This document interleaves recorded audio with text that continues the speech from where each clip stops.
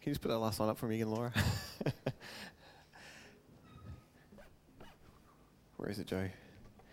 If ever I love thee, my Jesus, 'tis now.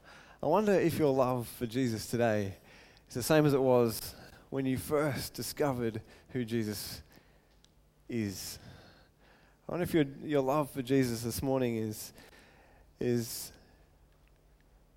the same as it's always been, or if it's grown greater, or if it's burning brighter and hotter and more excitedly than ever for Jesus.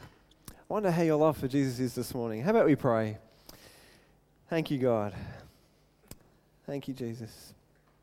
God, we just thank you for this morning. God, we thank you for the privilege it is that we can become co-heirs in Christ, that we are brothers and sisters in Christ all over the world, that people who know you, that we are brought into your body, that we are adopted as sons and daughters of the living God. God, we thank you that we can come together, that we can be united as one people, that we are your family, and that we can come together, that we can worship you, that we can praise you, that we can meet together in homes, that we can study your word, that we can come together on Sundays and be encouraged with your word. Lord God, I just pray that you would let our love for you, God, be so fueled by the fact that you so love us. God, I pray that you would help us to see your amazing love for us. That, Lord, as we do, our love for you, our love for one another could never grow dim. That, Lord, we would be just so excited about you, about your love for this world, that we could not contain it, Lord. Lord God, we just pray for those who may have physical challenges this morning. Lord, I know Pat's asked us to pray that you would just help her, Lord, as she settles into life at Mercy, God. Lord, for others we may know that, Lord, have particular challenges, God, we ask that you would give them grace. And that, Lord, your love would be greater. Your love would captivate us, Lord. That, Lord, we would fix our eyes on you, the author and perfecter of our faith. That, Lord, we would be so stirred with faith because we know we have a God who loves us. And God, I just pray you'd use my words this morning. We thank you, God, for this time, and just pray that you'd speak to us by your Holy Spirit. We thank you that you're here with us, that you live in us. And we just thank you for having your way in us this morning in Jesus' name. Amen. Amen. Just turn to the person beside you and say, good to see you. And I pray you mean it. Thank you, Lord. Well, I wonder if you've ever noticed,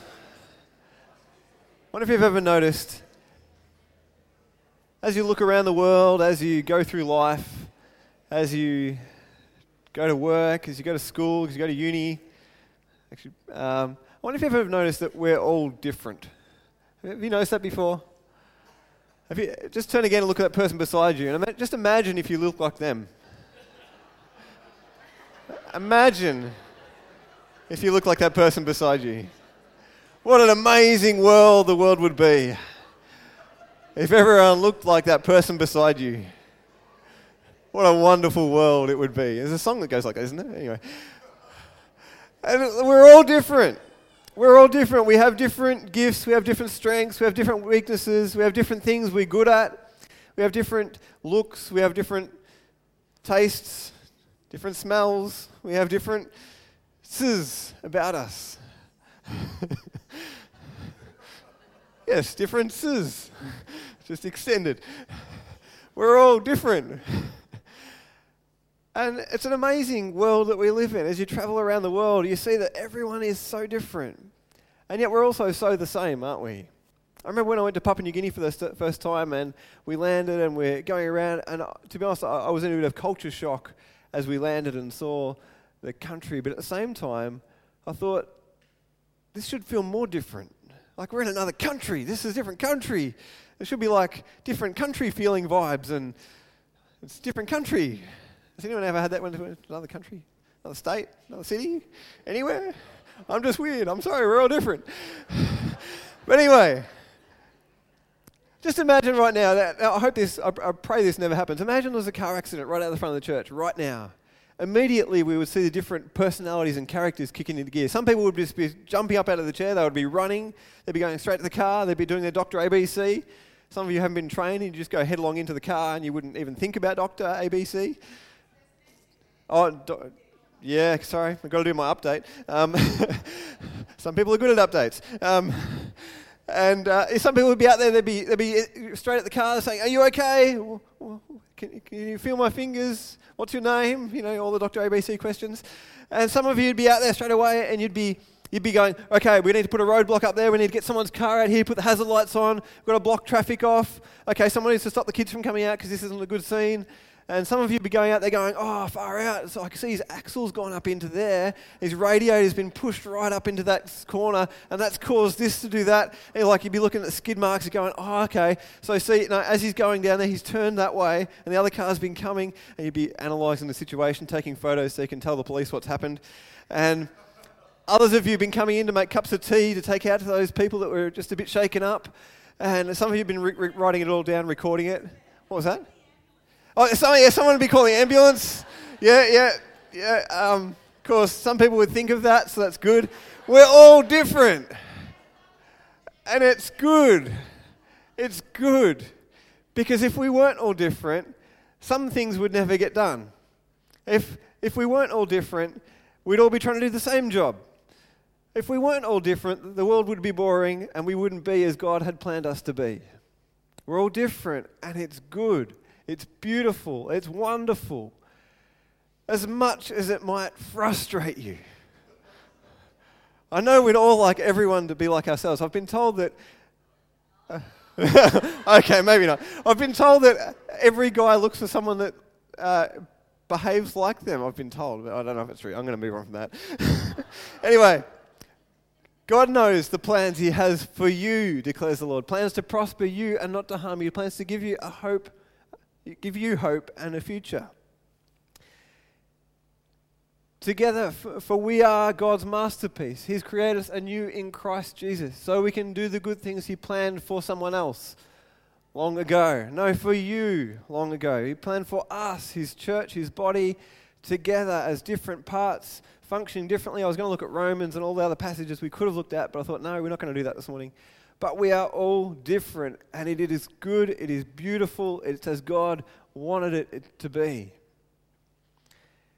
But I wonder if you've ever thought about your differences, and you thought maybe they weren't so beautiful. Maybe physical differences, maybe emotional differences, maybe the way you think about things differences. I didn't say it in very good grammar, but we're all different.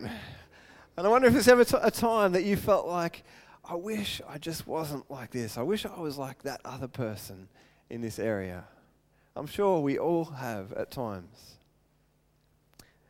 Maybe you thought your difference was a weakness. Maybe you thought the way you are is not how you're meant to be. And sometimes there's things God wants to change about us, but we are who God's made us to be and created us to be. One of my challenges as a pastor, as I stand up here and I speak, I know that I'm speaking to a lot of very different people with different gifts, different strengths, different weaknesses, different struggles and challenges. And I pray that I would speak words of life and encouragement that would build up every person here. But I also know that every person comes with different filters and different ways of thinking about things. And I know that at times some people are agitated by something I say, and other people are encouraged at the same time, and vice versa. But I pray that what I would say always brings life to every person, even though I know that every person is different. Now, it's my joy and privilege to be able to catch up with people, even already this year, and to talk about the things that are challenges in your life, and to hear the struggles and things that are going on for you. And as I've caught up with people even this year, I've heard people say, "Andrew, I've got this passion on my heart, and we've got to do this, Andrew. We've got to do more of that. We've got to grow in this." I'm going, "Yeah, I love your passion. This is unreal. This is awesome. God has given you a stirring, and this is fantastic." And then I catch up with someone else and they say, Andrew, we've just got to do this. And I go, yes, that's fantastic. That's awesome. God has given you a passion for that. And at times you might look at the two and say they're completely opposite. Now, but at the same time, they're quite possibly both completely right. Some might be saying we've got to do more to reach people with the gospel. And others would say we've just got to do more resting in God. And it's true for different people at different times. We have different things that God is speaking to us that we need to do. And I want to encourage you, what God's speaking to you, that we need to step into those things. But understand that we are all different. And we all need to move forward from this day differently. The thing that you learnt 20 years ago when that situation in your life happened and you understood, you got a revelation from God about that aspect in your life, that person sitting beside you may not have had yet.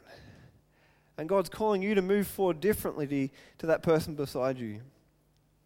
This morning, I want to begin a new series. We're starting today by talking about the God who cares for us.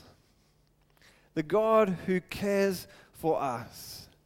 Because if we can understand the God who made us, the God who knows everything, cares about us. He understands you even when you don't understand yourself. When you're confused about things, God cares for you. When you don't understand why things are happening the way they are, if you can understand that there is a God who cares for you, it changes everything. It changes how we react. It changes how we respond. And we need to know that there is a God. There is a God, and God is a God who cares for us. He knows us, and yet He loves us completely. He still cares about us, even though He knows everything about us. I want to read Psalm 8, the whole of Psalm 8, verse 1 to 9. O Lord, our Lord, your majestic name fills the earth. Your glory is higher than the heavens. You have taught children and infants to tell of your strength, silencing your enemies and all who oppose you. When I look at the night sky and see the work of your fingers, the moon and the stars that you set in place, what are mere mortals that you should think about them, human beings that you should care for them? Yet you made them only a little lower than God, Elohim, and crowned him with glory and honor. You gave them charge of everything you made, putting all things under their authority, the flocks and the herds and all the wild animals, the birds in the sky, the fish in the sea, and everything that swims the ocean currents. O Lord, our Lord, your majestic name fills the earth. The God who created the heavens and the earth, who put the stars in place, who formed the oceans, who created every living creature, knows us by name, and He cares for us. Psalmist says, who are we, mere mortals, that you should be mindful of us? And yet He is. There's a couple other verses in Psalm 121. It says this: I look up to the mountains. Does my help come from there? My help comes from the Lord, who made the heavens and the earth. He will not let you stumble. The one who watches over you will not slumber. He will not sleep while you pray, even though you might sleep sometimes while you pray. He will never fall asleep while you pray to Him. He will not stop listening. Our help does not come from the mountains, from the trees, from the bush, from anything else. Our hope is not found in nothingness, like I spoke about last time. Our peace does not come from finding a vacuum. It comes from God and God Himself. Matthew chapter 6, Luke chapter 12 talks all about don't worry about tomorrow. If you're worrying, maybe write those passages down. Matthew 6, Luke 12, it talks about don't worry about tomorrow. Don't worry about food and clothing and what you're going to wear, what you're going to drink, what you're going to do. Seek God, trust Him, and He'll direct your paths. Matthew chapter 10, verse 28 says, don't be afraid of those who want to kill your body. They cannot touch your soul. Fear only God, who can destroy both soul and body in hell. What is the price of 2 sparrows, 1 copper coin? But not a single sparrow can fall to the ground without your Father knowing it. And the very hairs on your head of all our heads maybe is more exciting for some of you, are numbered. So don't be afraid. You are more valuable to God than a whole flock of sparrows. You know, it's so good to know that we have a loving God who cares for us, but there's also a check there too that says, don't fear anyone in this life, but fear God who can destroy both body and soul in hell. God is our judge. He is our righteous judge who will judge the living and the dead. And we will be accountable for our actions, but know that He is a gracious, compassionate, loving God who has come for us and died on a cross for our sin. We have a God who cares for us so much. I wonder if you've ever been abseiling. Has anyone ever been abseiling? Rock climbing? Been on a rope and gone down backwards? Some of you, not a lot. I'm surprised there's not more. Anyway, I don't know about you, but I have this moment every time. I love rock climbing. I used to have a membership in Geelong at the Rock, and I used to go rock climbing sometimes. And you go up the rock, it's great fun. You climb up, and we used to take groups of kids with Youth for Christ out rock climbing and abseiling. I loved it. And people had revelations about the God who created the earth up there. Anyway, and you'd climb up, and it didn't matter how many times I'd done it. Whether you're rock climbing and you get up the top and you go, I know this rope is good. I think I trust that kid down there. And I know this works, but I just have that moment of letting go of the rock. Has anyone had that? And you just fall back onto the rope as they belay you down. It's just that moment of, do I or don't I? And maybe as you're abseiling, like you get all harnessed up, the instructor tells you what to do, and you're like, yep, these guys know what they're doing. They do this every day. The ropes are good. The helmet's fantastic, even though I think it'll do nothing if I fall down there. And you get to the edge, and you go, okay, here we go. No, I don't want to. I think our trust in God can be a little bit the same. We get to the edge and we go, God, I know you love me. I know you care for me. I know you're good. I know for hundreds and thousands of years you have been protecting your people and you love them and you care for them. But I don't think I want to lean back into this, God. It's a step every day we need to take to say, okay, God, I'm leaning into you. And you know what? If you don't lean back as you're abseiling, you scratch your chin, you bang your arm. It's not very comfortable as as they lower you down, like it or not. Those that lean back and bounce on their legs, they're out there going, woo! And like, it's fun. They're bouncing down the rock, and they're having a great time. And the kid that's too scared to trust the rope ends up getting lowered anyway, and they're scratching themselves on the edge, and it's just not as much fun. God calls us to trust Him. He's a God who cares for us, and we can trust Him. This morning I want us to turn in our Bibles to Luke chapter 15. And it's kind of the lost chapter. That doesn't mean we've misplaced it. It doesn't mean... It's about the lost things. Luke chapter 15. The lost sheep, the lost coin, the lost son. But I want us to read it and think about the context as we read this passage. We need to understand this context that he begins with. He says, Jesus speaking, actually not yet, tax collectors and other notorious sinners often came to listen to Jesus teach. I wonder who those notorious sinners were. You know, they had names, they were people, they had done things that made them notorious sinners.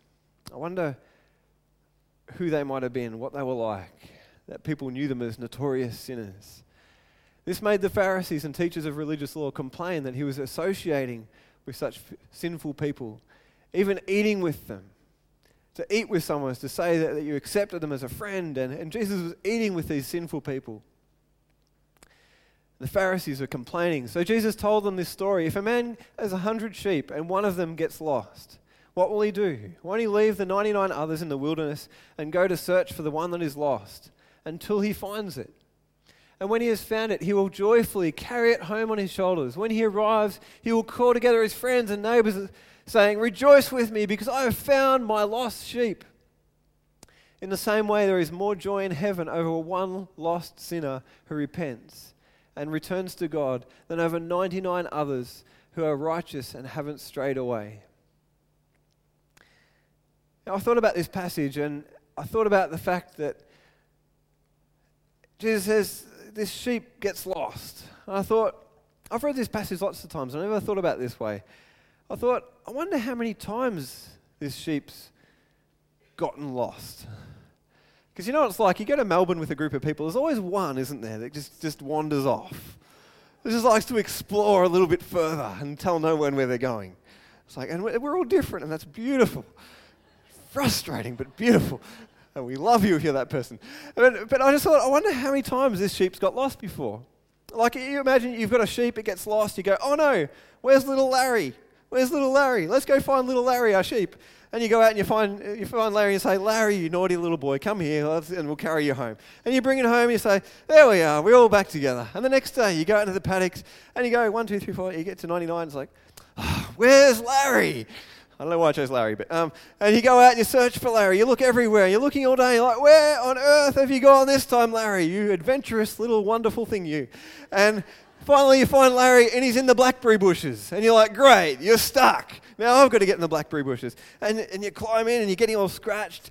But you get Larry out and you're like, Larry, don't do that again. And you carry him home and you put him amongst the others and say, oh, that's good. But then after the 3rd, the 4th, the 5th, the 6th, because Larry's pretty adventurous, the 10th, the 20th time, and you go out and you go, Larry, where are you?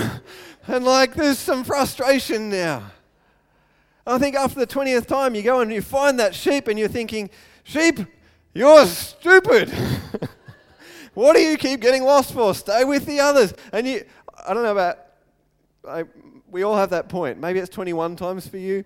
And you're like, I ain't carrying you home. You're walking and you're pushing and you're shoving. And then maybe you grab that sheep and you chuck it on the back of the ute or whatever they would have done, on the horse, camel. But I wonder if maybe our patience level would drop pretty quickly. And yet we have the contrast of Jesus talking about the lost sheep. And he says, this sheep that gets lost, maybe only once, but maybe lots of times, I don't think it really matters. But God, the good shepherd, searches for that sheep until he finds it. And then it says he joyfully picks it up on his shoulders and carries it home. And what does he do when he gets home? Give it a lecture and say, don't do that again. He says, no, he calls his friends and says, rejoice with me, I found my lost sheep. And he says there is more joy in heaven over one lost sinner that comes home than over 99 who basically think they're righteous, who think they're already good enough. When someone realizes their need for God, all of heaven rejoices. We have a God who cares for us. We have a God who cares for the lost sheep. And we are the lost sheep. We're all lost at times. We all, like sheep, have gone astray. We've all turned and done our own thing. We've all sinned against God. And yet every one of us just needs to surrender and say, God, I'm sorry. And I just pictured that lamb on the back like a sack of potatoes. We used to play sack of potatoes when I was a kid. I don't know, I think it was my brother or someone carrying me. I don't know how I trusted him. Anyway, I love you, brother, if you ever listen to this. And we just need to trust God and say, I can't do this on my own. I need your strength. I need your love. I need your guidance. We have a God who cares for us. Then we see the story of the lost coin. And the lady lights a lamp and searches everywhere for the coin. I don't want to look at that one this morning. And then we have the prodigal son, but could so easily be called the prodigal God story too. And I think I've talked about it before and maybe mentioned the book, but if you ever want to read a book about the prodigal God, a book by Timothy Keller, it's a great read. And it really talks about how the word prodigal it means to be reckless, to be extravagant, to be wasteful in the negative sense. It's an amazing, reckless, extravagant word. And the son is reckless. He's extravagant in wild living and wastes his money and all he has. But the father in the story is also reckless in his love. He has an amazing compassion. He is extravagant in his generosity towards the son. And to be honest, the story is not about the extravagant sin of the son. It's not about how terrible the son was and yet God welcomed him. It's about the extravagant, reckless love of God. It's about the amazing Father who welcomes home a son that would do such terrible things and yet welcome him home. And we need to understand the context. I was talking with Matt about this last week, and how in some cultures, even today, that there is a shame-based culture or sort of pattern, a way of thinking that if someone in the family does something terrible, the most loving thing to them in their mind to can do is to just live as if they don't exist. It's to abandon them and say, you're no longer alive to us. They don't acknowledge what they've done. They just want to be completely separate. If there's someone that falls over in the street and hurts themselves, the most loving thing to do is pretend it didn't happen and just keep walking. And for the father in this story, in the culture and the way these people understood the story, the father who is asked to give his inheritance away, and before he's even dead, is just not right to begin with. But then he goes and wastes it all. The father, when the son comes home, should just say, "You're dead to me. You have shamed our family, and you are not my son." But instead, this reckless, extravagant, amazingly gracious and loving God doesn't say, "You're no longer my son. You're dead to me." He says, "You once were lost. You were dead. But now you have come alive again. Welcome home." And he accepts him. He welcomes him home with an amazing prodigal love. I want us to read that passage.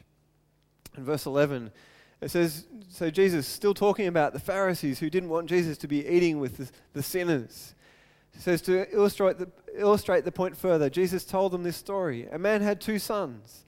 The younger son told his father, "I want my share of your estate now before you die." In other words, I wish you were dead so I could have what you have now. So his father agreed to divide his wealth between his sons. A few days later, the younger son packed all his belongings and moved to a distant land. And there he wasted all his money in wild living. About the time his money ran out, a great famine swept over the land and he began to starve. He persuaded a local farmer to hire him, and the man sent him into the fields to feed the pigs. The young man became so hungry that even the pods he was feeding the pigs looked good to him, but no one gave him anything. When he finally came to his senses, he said to himself, "At home, even the hired servants have food enough to spare, and here I am dying of hunger. I will go home to my father and say, 'Father, I have sinned against both heaven and you, and I am no longer worthy of being called your son.' He knows that his father should cut him off. 'Please take me on as a hired servant.' He's like, 'I know I cannot be acknowledged as your son after what I've done, but please just take me back as a hired hand, as a servant.' So he returned home to his father, and while he was still a long way off, his father saw him coming. Filled with love and compassion, he ran to his son, embraced him, and kissed him. His son said to him, 'Father, I have sinned against both heaven and you, and I am no longer worthy of being called your son.' And I just imagine the father cutting him off, and he's like, but his father said to his servants, 'Quick, bring the finest robe in the house and put it on him. Get a ring for his finger, sandals for his feet. Kill the calf we've been fattening. We must celebrate with a feast, for this son of mine was dead and has now returned to life. He was lost, but now he is found.' So the party began." The father doesn't push him away. He doesn't turn him away. He doesn't even bring up his wild past. He just says, "Welcome home, my son. I love you. You are my son. And we're going to celebrate that you are alive, that you have come back to life." And as we come back to the Father, we find life. It doesn't matter where we've been. It doesn't matter what we've done. We find life when we turn back to the Father. You know, we can be Christians. We can know Jesus and chase after things that lead to death. But for every one of us, we find life when we follow Jesus, when we turn to him and follow him. the father agreed to give him what he'd asked for. And then the father runs to him. Another thing that a father should not do, a dignified father in that culture, to run, that was for kids. And he embraces this wild son. He puts a robe on him. He recognizes him a part of the family. He gives him a ring, the sandals, the feast. He welcomes him home. And then we see the older brother that comes in after he's been out in the fields, and he's angry. He's saying, Dad, how could you welcome home this son who has shamed our family? He's done these terrible things. He's wasted so much. How could you let that guy out there come back in here and be with us, be one of us again? How could you do that, Father? And he's angry, and he leaves the party, and we don't know what happens to him. It doesn't say. And the father's like, you've always been able to share everything I have. Everything I have is yours. Don't you understand what you already have? You live with me. You're a part of my family. But the son hasn't understood it. You know, for us, we can be like that older brother. And the message of this passage is really that we aren't working to earn God's love. We have it. The son who runs off doesn't realize it, so he goes to try and find life somewhere else. Finally, he realizes that the love of his father is the only way forward, and he comes home. The son who's been there the whole time, he's working hard, and he's saying, Father, I've done all these things for you. Why couldn't I have a feast? And the father says, everything I have is yours. You can have a feast anytime. We don't have to earn God's love. He says, my love is for you. I love you. I care for you. Will you turn to me? Will you trust me? We have a God who cares for us. And we have the honor and the privilege of being called his children. We have the honor and the privilege of telling people about the love and the care of our Father in heaven. We have the honor and privilege of being salt and light, to be his hands and feet on this earth, and to help people find life in this Father who loves them always. And he's always searching for them and calling them to come back, no matter how many times they run off like little Larry the sheep. That he loves them and he wants to help them find life. We have the privilege of being the people he has chosen to tell people about his love. And yeah, it's a responsibility, but it's a privilege. Here at CFC, part of our vision statement is to care for people, to care for all people, to welcome all people, to care for people as they learn to care for others. I believe every person has the ability to know God and tell people about the love of God. God wants to use every person in this room to help people understand the love of God. God wants you to be cared for, but also to care for others and to show them the love of God. Every person that God has made, I believe, can show people the love of God. We can all be teachers of God's love to one another. In Romans chapter 12, it says, and so, dear brothers and sisters, I plead with you to give your bodies to God because of all he has done for you. Let them be a living and holy sacrifice, the kind he will find acceptable. This is truly the way to worship him. Don't copy the behavior and customs of this world, but let God transform you into a new person by changing the way you think. Then you'll learn to know God's will for you, which is good and pleasing and perfect. You know, we can't give to others what we haven't yet received, and we need to know the love of God. We need to receive the love of God in our life so that we can give it away to others. It's not about do things for God and then you'll have the love of God. It's about receive the love of God so you can give it away to others. We want to be a church that cares for others. We're putting on hall extensions, and praise God, it's $50,000 come in to pay for that, and it's nearly finished, and we've got the new paving area there, our little courtyard, and the doors that go out there, and we've got the coffee cart there, our missions coffee cart. But we haven't done these things just to make it feel nice around this place. we've made an area where people can sit and have coffee and feel at home, and that you can encourage people to say, hey, come outside and we'll catch up over a coffee and let's sit and just chat about life. It's an opportunity to care for one another. Our coffee cart, I want to encourage you to think of it as our missions coffee cart, and the money that comes in from that is going to be going into missions here and overseas. But I want you to think of the missions coffee cart as an opportunity to bless someone. And think, who can I bless with a coffee today? Who can I go and get a coffee for today? Or if you can see a new person come in and say, hey, have you had your free coffee yet? Because we want to give every visitor a free coffee, absolutely, if they want one. We want to make people feel at home and welcome. And I want you to think of that coffee cart, I want you to think of that courtyard area out there as opportunities to bless people, to show people the love of God and to care for those that come in. And I'm going to tell you something else too. We don't just want baristas on our coffee machine. We want people that can make a good coffee, but people that care for people and know the love of God, that can share the love of God with people, even as they make a cup of coffee.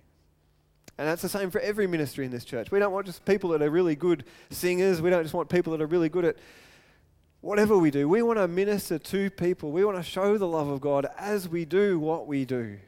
Amen? Amen. God, give us grace to do that. Because of all He has done for us. Let our lives be a holy, living sacrifice as worship to Him. Let Him transform the way we think. I want to ask you this morning, do we have the heart of the Father? Do we have the heart of our Father God, who loves us, who searches for that one lost sheep? Maybe you've been searching for that lost sheep and they've come and they've run away 1,000 times and you're just this morning going, I give up. But I believe God would want to encourage you this morning to say, I'm going to have the Father heart of God and keep seeking that one that is lost. To keep loving no matter how many times they run away and waste what I've given them. I'm going to keep loving that person. Maybe it looks different the way you love them next time, I don't know. But I'm going to keep loving that person. Do we have the heart of the God who cares for us? The one who came and laid down His life, who took our sins upon the cross and gave up His life that we could be set free? Do we know His love? Do we understand His love? Are we aware of His love? And if we are we ready to share that love with others? Will we have that heart to care as He cares for us? I'm going to ask the band to come. We're going to finish with a song this morning.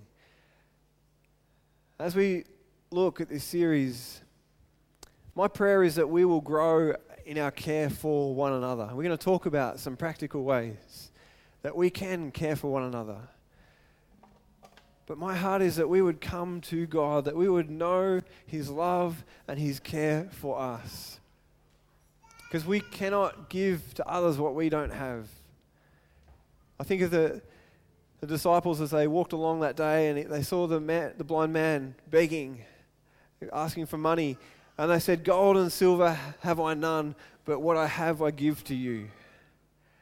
And this morning I believe God wants to fill us, remind us, refresh us with a knowledge of His love and His care for us, that we might be refreshed, that we might be filled, so that we can give that love away to others. What an awesome God we have. This song is all about the reckless love of God. Before I spoke a word, you were singing over me. You have been so, so good to me. Before I took a breath, you breathed your life into me.